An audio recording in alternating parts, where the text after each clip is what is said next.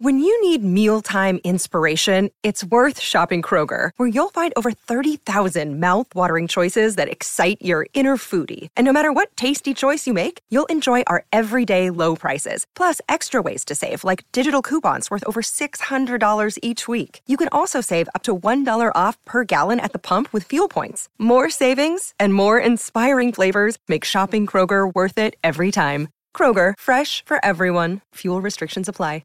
This episode is sponsored by The One You Fight For by Ronnie Lauren. Ronnie Lauren is a New York Times and USA Today best-selling author who has sold more than 250,000 romances. The first two books in this series, The Ones Who Got Away and The One You Can't Forget, have garnered numerous starred reviews, were both picked as Amazon Best Books of the Month, and number one, New York Times best-selling author Colleen Hoover said of the series, absolutely unputdownable. Delivers all of the feels. Ronnie Lauren is a new favorite. The One You Fight For tackles a very important and timely topic, gun violence. The main characters, Taryn and Shaw, are both survivors of a deadly school shooting, and this story shows the many struggles survivors of school shootings face. Thanks to The One You Fight For by Ronnie Lauren for sponsoring this episode. Hey everybody, as you know, Rebecca and I are taking the week off, but we thought maybe you'd be looking for something to listen to as you started the new year, and maybe a good idea would be to try an episode of one of BookRiot's other great podcasts. This one's called Recommended, and this episode that's going to follow this little intro I'm doing right now is the most recent episode. It's the last episode of Season 2, and I produced it, so I thought, well, if you're here listening to me, maybe you don't mind listening to people that I thought might be interesting to listen to talk about a book they love. So you get the whole episode, you get a taste of what the episodes sound like, and if you like it, go subscribe to Recommended. There's a whole bunch of episodes out. We're between Season 2 and Season 3 right now. Really like this show, really love this format, love hearing people who love books talk about a book they especially love. To edit together, each episode is less than 20 minutes long, one book per author or writer or whoever we think is going to be interesting to talk about books. So this episode features Jane Mount, author of Bibliophile, and Oyankin Brathwaite, author of the hot novel, My Sister, Serial Killer. All right, go listen, enjoy it, hope you like it. You'll hear Rebecca and I, next week. This is Recommended, where we talk to interesting people about their favorite books. This week, Jane Mount picks The Phantom Tollbooth by Norton Juster, and Oyankin Brathwaite talks Jane Eyre by Charlotte Bronte. Jane Mount is an illustrator, designer, and founder of Ideal Bookshelf, a company that makes things for people who love books. She lives on Maui in Hawaii. Her latest book, Bibliophile, an illustrated miscellany, brings literary people, places, and things to life through her signature and vibrant illustrations. I think I probably first read The Phantom Tollbooth when I was around 9, and I actually had a really excellent summer that year because I was a very shy, dorky kid, not very outgoing. And my dad was an architect, and his studio was right by our local public library. And I somehow convinced him that summer, my mom did not know, but I convinced him, instead of taking me to daycare, to drop me off at the library every morning. And then he would go to his studio and then pick me up and we'd go have lunch and then take me back to the library. And I just sat in the kids department and read a book in the morning and a book in the afternoon. It was the best summer ever. And I think that's the summer probably when I first read The Phantom Tollbooth. The Phantom Tollbooth really kind of opened my eyes to the idea that I was bored because I chose to be, and that you can choose not to be bored, and that's all it takes. And once you choose not to be bored and see the world as a place that is exciting and you can learn stuff all the time from everywhere, it's completely life-changing. So I think that is really what it left me with. I don't have a specific memory of sitting and reading it, but I was definitely branded by it.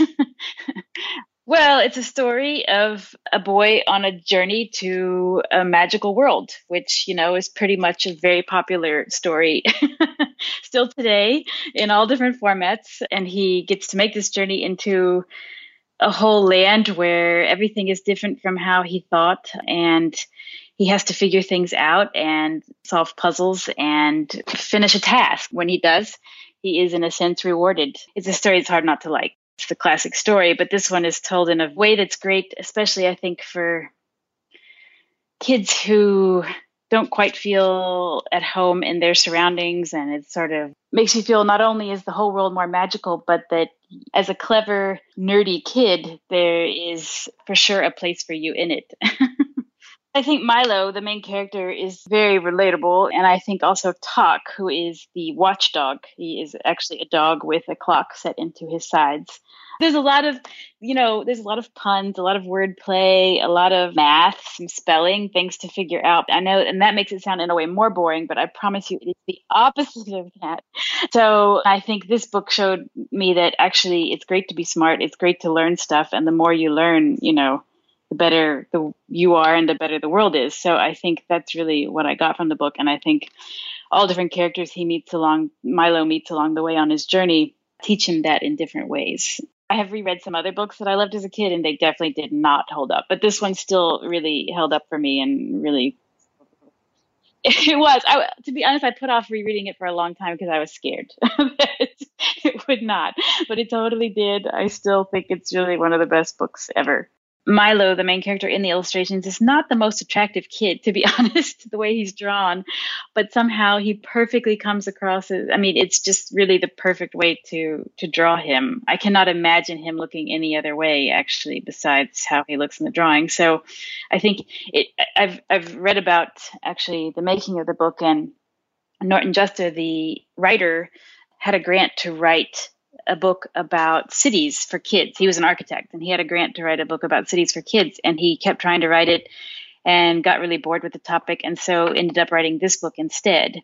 And he lived at the time in a house in Brooklyn with roommates, and one of the roommates was Jules Feiffer, the illustrator. And when they were talking about the book, Feiffer talked about doing the illustrations, and so apparently it was quite a partnership, and they went back and forth a lot, and Jules Feiffer wasn't sure he could draw the things that needed to be drawn, but they pushed and finally got it all done. And it really seems like quite a collaborative effort that I think worked out perfectly well.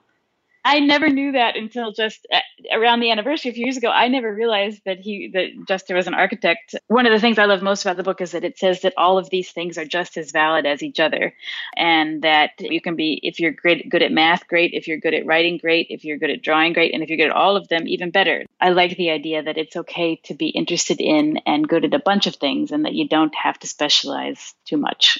One thing that I think is great is that it's a great book for smart kids to read, because there's a lot of little clever wordplay and clever tricks in the ways he names things and talks things. And as you read the book and you figure them out, it makes you feel like you're accomplishing something great, makes you feel clever.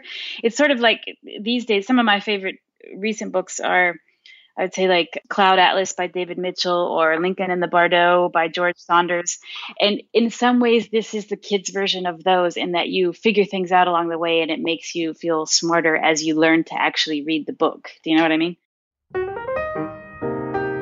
Thanks again to Jane Mount for joining us and recommending The Phantom Tollbooth by Norton Juster.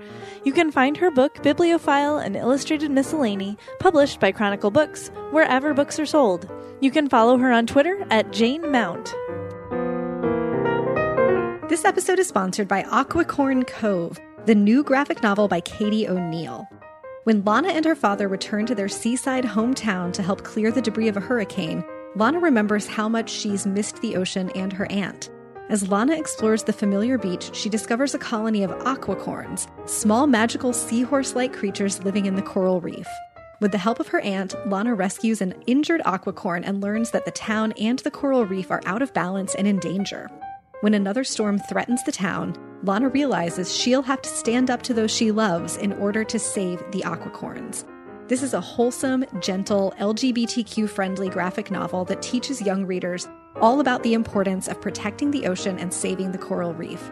It's from Katie O'Neill, who just won both of the Harvey and Eisner Awards for Best Graphic Novel for Kids for the Tea Dragon Society, and it is seriously adorable. Katie's illustration style is absolutely enchanting, and it's beloved among kids and adults. It features cute little seahorse-like creatures called aquacorns. It's published by Oni Press and available wherever books and comics are sold, but especially available at your local indie bookstore. Thanks again to Aquacorn Cove by Katie O'Neill for sponsoring this episode of Recommended. Oyinkan Braithwaite is a graduate of creative writing and law from Kingston University who lives in Lagos, Nigeria. In 2014, she was shortlisted as a top 10 spoken word artist in the Eco Poetry Slam, and in 2016, she was a finalist for the Commonwealth Short Story Prize. Her debut, My Sister, the Serial Killer, is a darkly funny novel about a Nigerian woman whose younger sister has a very inconvenient habit of killing her boyfriends. My name is Oyinkan Braithwaite. I went with my favorite book in the whole wide world, which is Jane Eyre by Charlotte Bronte. When I was 11, I went to boarding school in Nigeria for a year. I was living in England at the time, and I went to boarding school in Nigeria for a year. And I know I already had this book because I took it with me, and then I lost it, and we had to buy it again.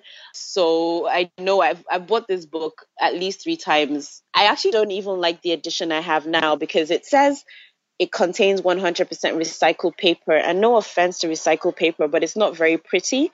It's a weird thing where I'm like, every time I go to the scenes for me that are the most epic, they still move me in the way that they did when I was a child. So I don't know what that has to say for my emotional development. But yeah, I kind of love it the way I always did.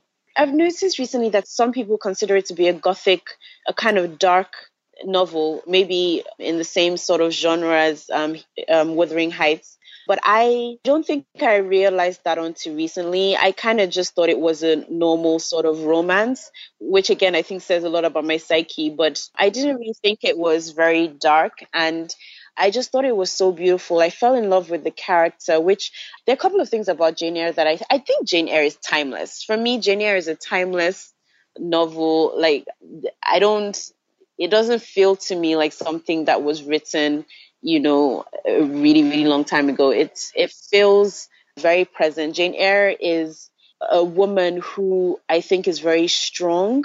And I like the fact that she's the main character, but she isn't beautiful, which I think for books of this nature, like if you compare it to other books, like the Jane Austen books, or there's a lot of emphasis on how beautiful, if you look at Thomas Hardy or Charles Dickens, like all the women tend to be beautiful. And I think generally in literature, like when women are at the forefront of the novel, they are very attractive, which Jane Eyre just isn't.